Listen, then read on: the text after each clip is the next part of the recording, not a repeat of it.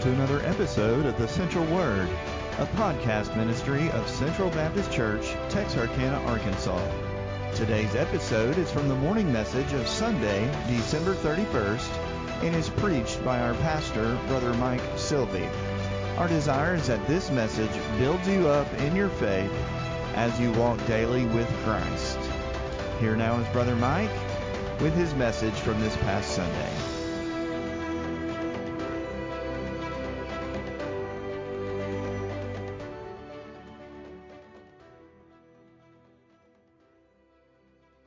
Matthew chapter 3, we'll look at the first 12 verses that shows us how God used him to do something new. And I think God wants to use us as well in the same way that he used John the Baptist, and that is to prepare the way of the Lord. This coming year, there's going to be some new things God wants to do in our life, new things he wants to do in other people's lives. We need to prepare the way of the Lord, and we're going to look at John the Baptist here and see how the Lord used him to bring in the new, to encourage us and guide us to also bring in the new things that the Lord wants. Matthew chapter 3, beginning in verse 1, the Bible says, "In those days, John the Baptist came preaching in the wilderness of Judea, and saying, Repent, for the kingdom of heaven is at hand. For this is he who was spoken of by the prophet Isaiah, saying, The voice of one crying in the wilderness, Prepare the way of the Lord, make his paths straight. Now John himself was clothed in camel's hair, with a leather belt around his waist, and his food was locusts and wild honey. Then Jerusalem, all Judea, and all the region around the Jordan went out to him and were baptized by him in the Jordan, confessing their sins." God used John the Baptist to do something new. Can you imagine inviting John the Baptist to your New Year's Eve party? He comes dressed in his camel hair suit, with his locust and honey breath. You know, he's not exactly the picture of someone who wins friends and influences people. But God used him to do something new and to touch a lot of people. Actually, John did have a party and a lot of people came. The Bible tells us here that all of Jerusalem and all of Judea and all the people of that area came, and they were confessing their sins and were baptized. God did something new. And God wants to do something new in our lives as well. God's always doing something new. And he's giving us more time so that he can continue to do something new in our lives and to reach new people and to use us to reach new people around us. So New Year's is a time of new paths, new roads, new turns, even a new you. And God wants to use you in your life to do something new in this world and in someone else's life. So John's mission and your mission is the same, to prepare the way of the Lord. That's how we become new, is that we receive the way of the Lord. When he is working, when he is moving, his way always makes things new. And so to know the way of the Lord is to become new. With the Lord there is new life, a new heart, a new mind, a new spirit, a new purpose to live out with our new family whom we will spend every new year with in our new home in the new world that God will create one day in the future. God is into the new. And so as we go into the new year and we let him have his way in our life, he'll do something new. Now let's look at the life of John the Baptist and see how God used him. And I want to give you several do's and don'ts about embracing the new and trying to allow the Lord to use us to bring in the new. Number one is Surrender your way to the Lord. He, not you, makes all things new. So the first one's to do. Surrender your way to the Lord if you want to see all things become new. Now if we're in control, we make all things worse. But the Lord makes all things new. He makes all things better. So as we surrender our hearts again to Him this year, as we surrender our homes to Him again this year, as we surrender our days and our very life, then God will come and He will do something new through us.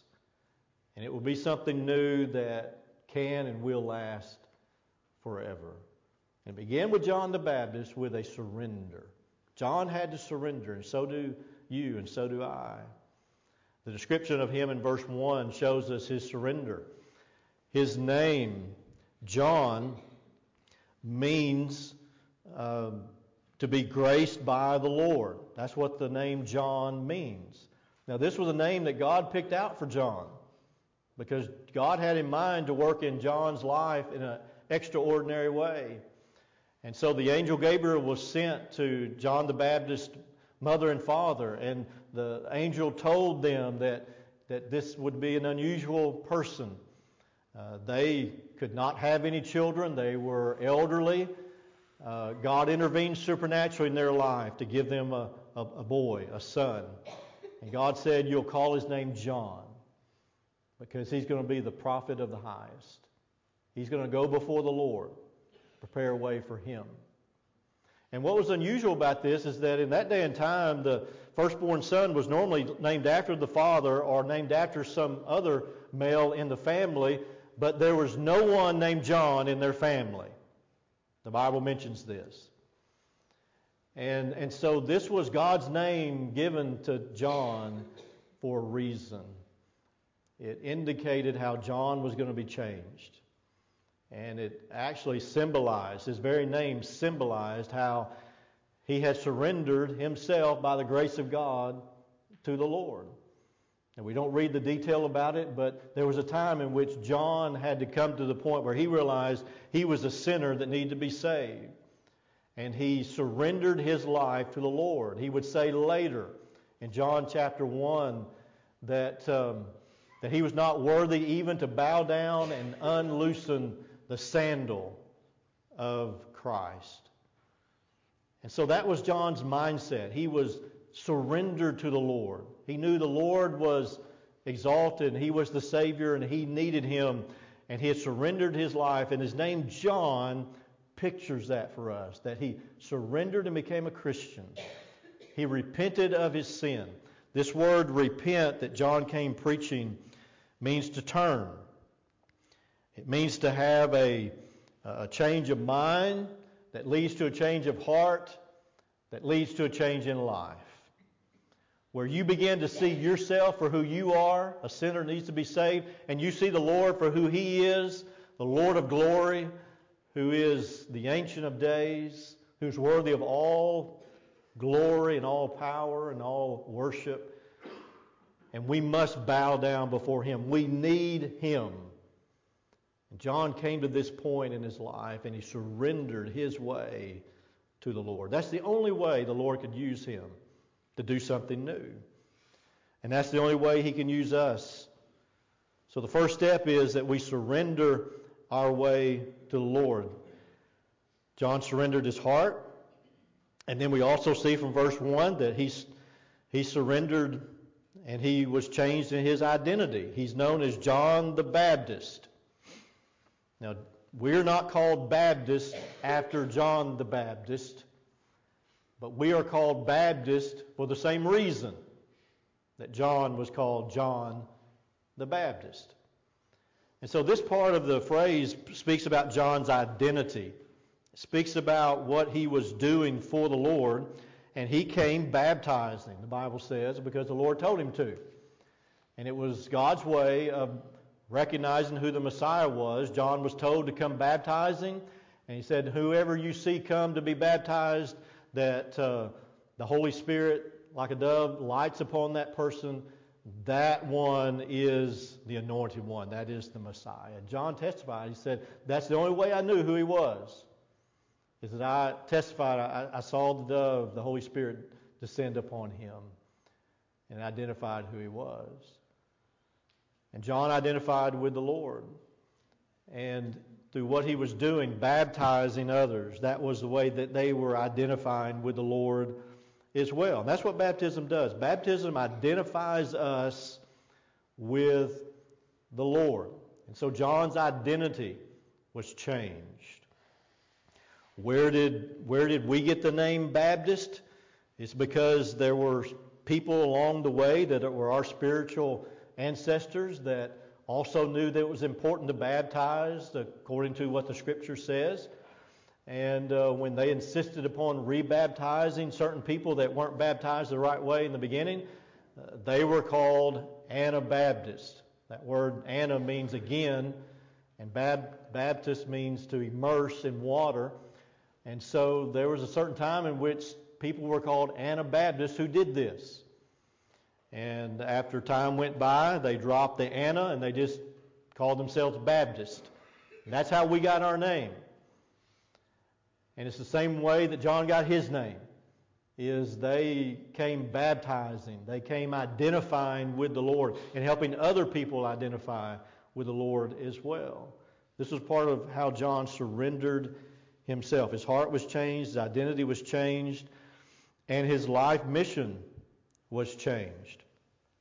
God called him to be a preacher. So verse 1 says he came preaching in the wilderness of Judea.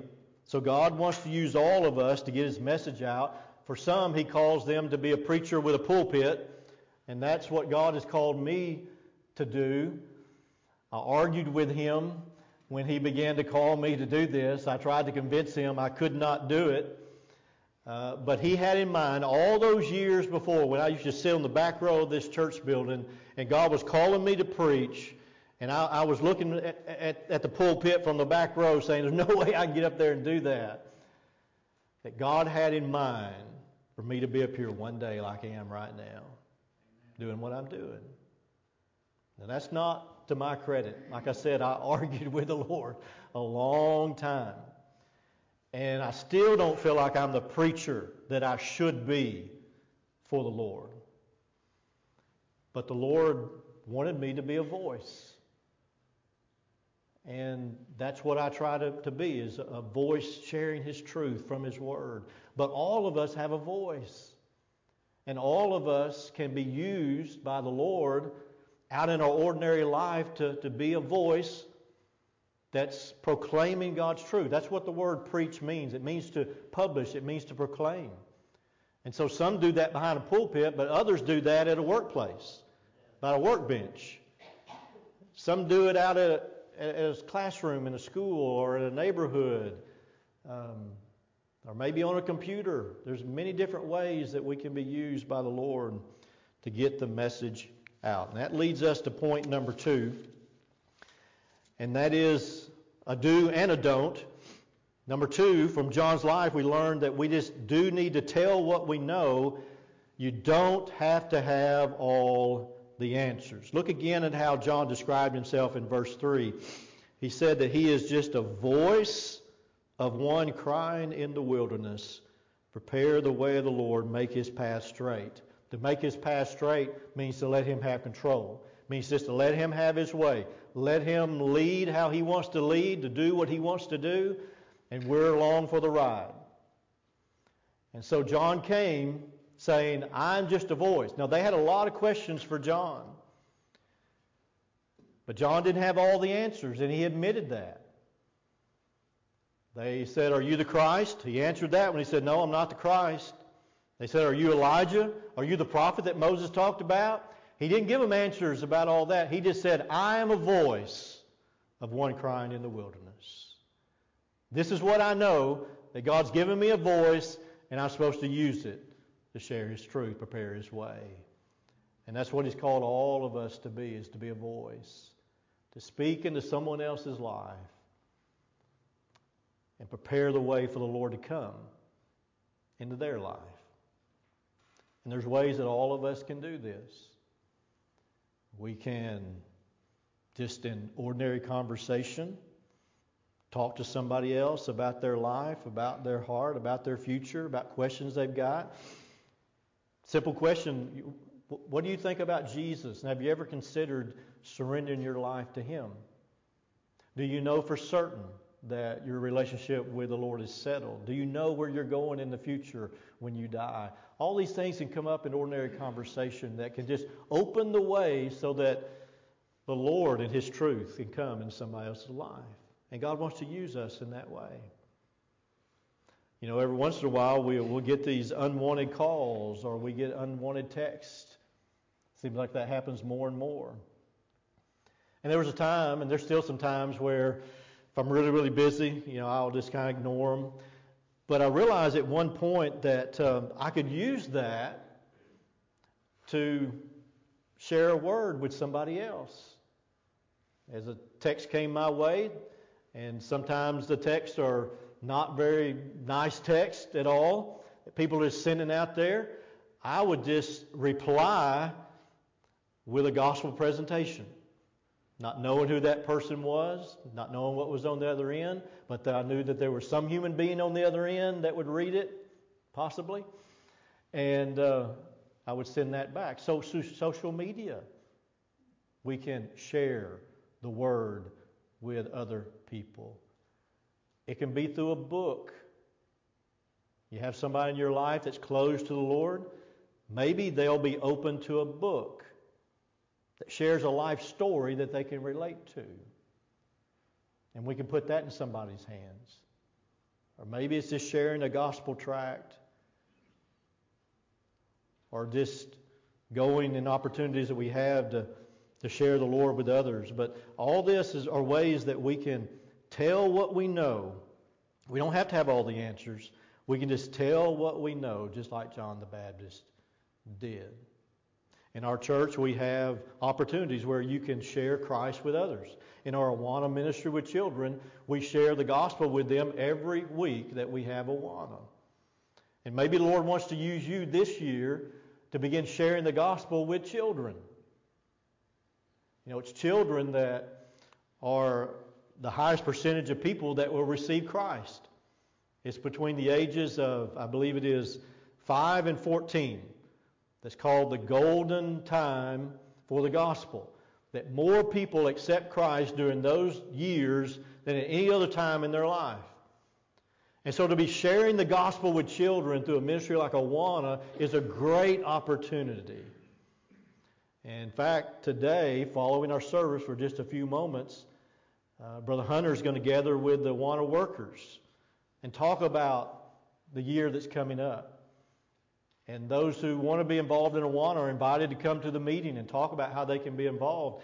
You can do a variety of things in Awana. You don't have to just teach. You can do a lot of things, and maybe God wants to use you in that way. We've got a prison ministry. Brother Chris leads that. It's another way that we have organized outreach where you have an intentional opportunity to go share. And I've been to the prison with Brother Chris, and I guarantee you, if you'll go, every single time you go, you'll have an opportunity to share Christ with somebody else. And so we have these opportunities that we can share Christ and be a voice.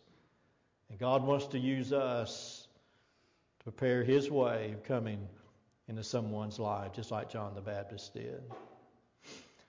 Point number 3 is a don't.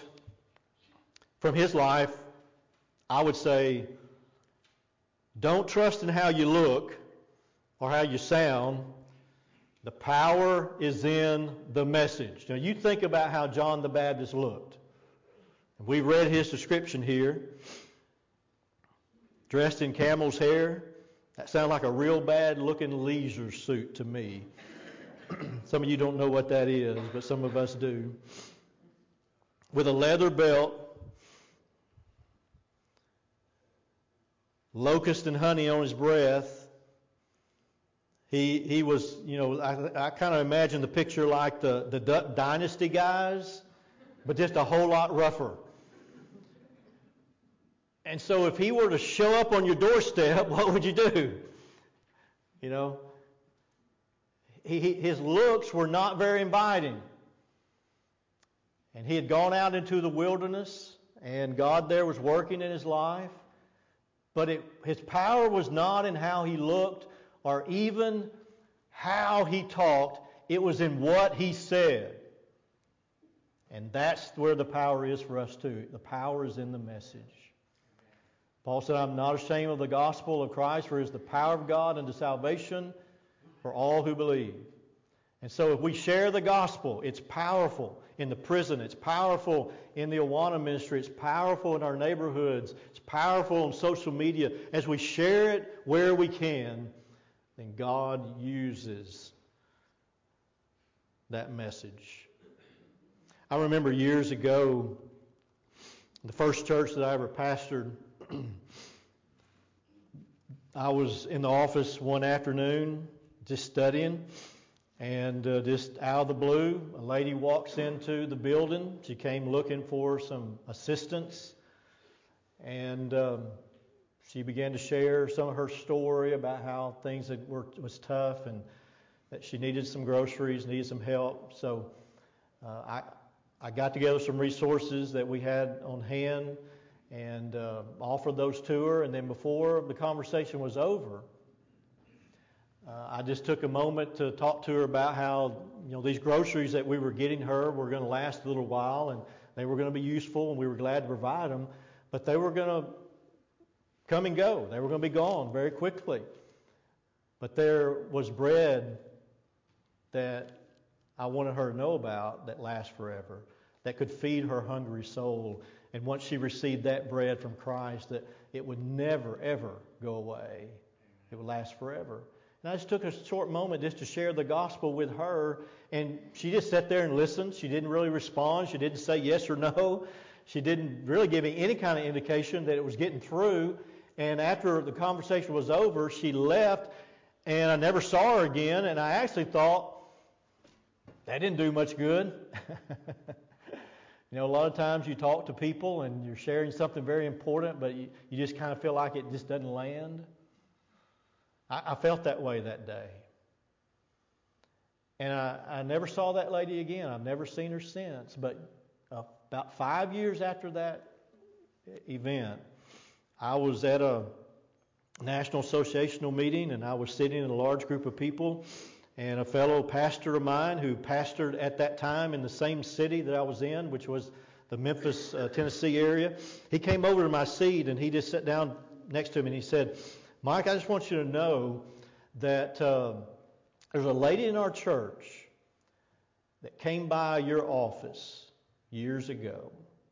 I don't know if you remember her or not, but her name's Regina, and she came by asking for some help with groceries, and you helped her, and you shared the gospel with her. And I just want you to know that after that, she prayed to receive Christ.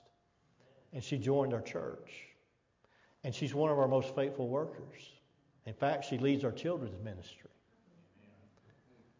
And I was just blown away.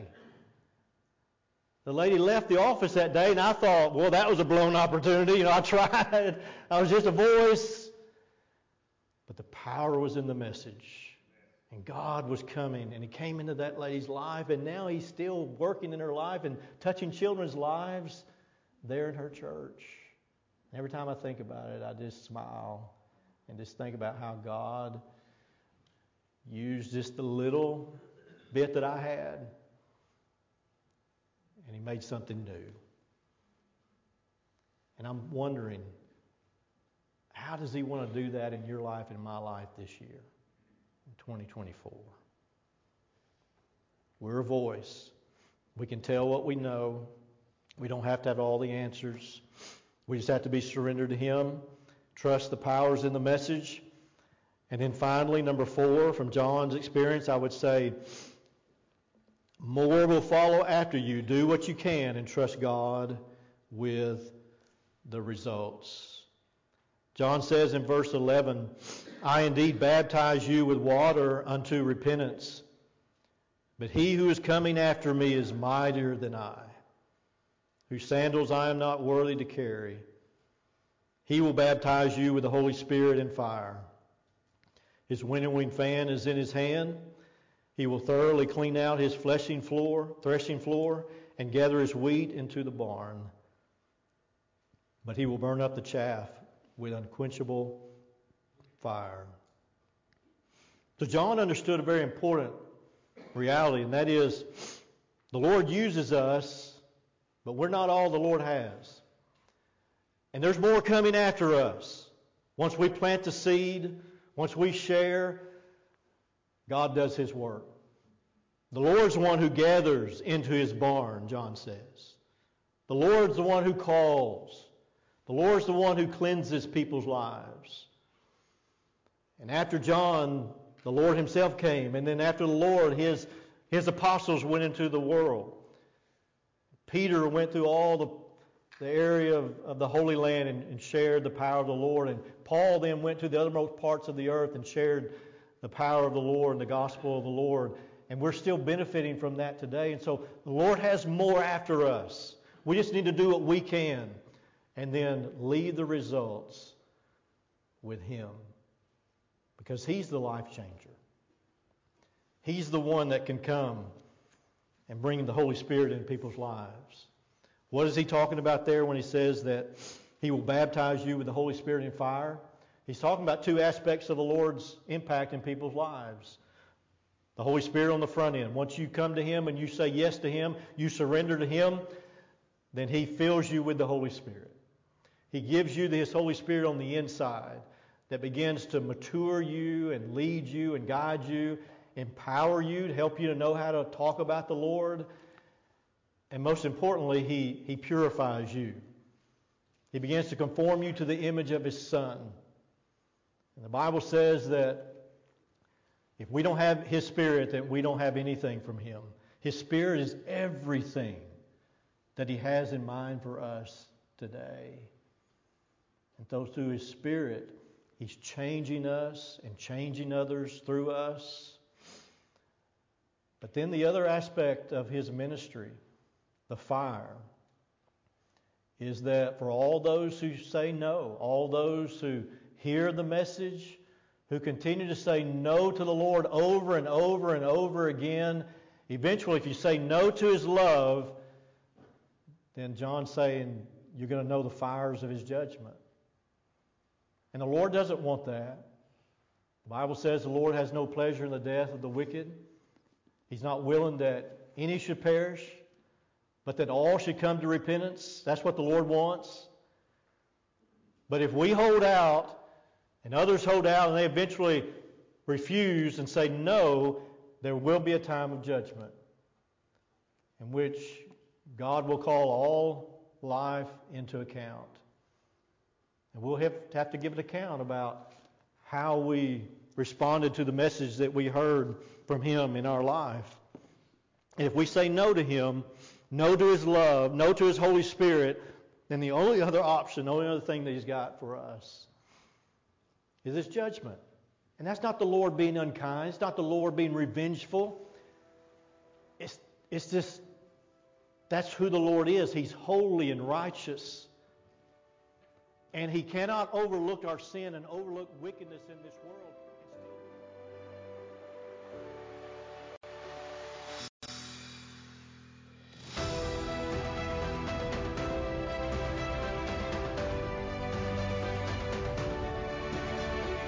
Thank you for listening to this episode of The Central Word.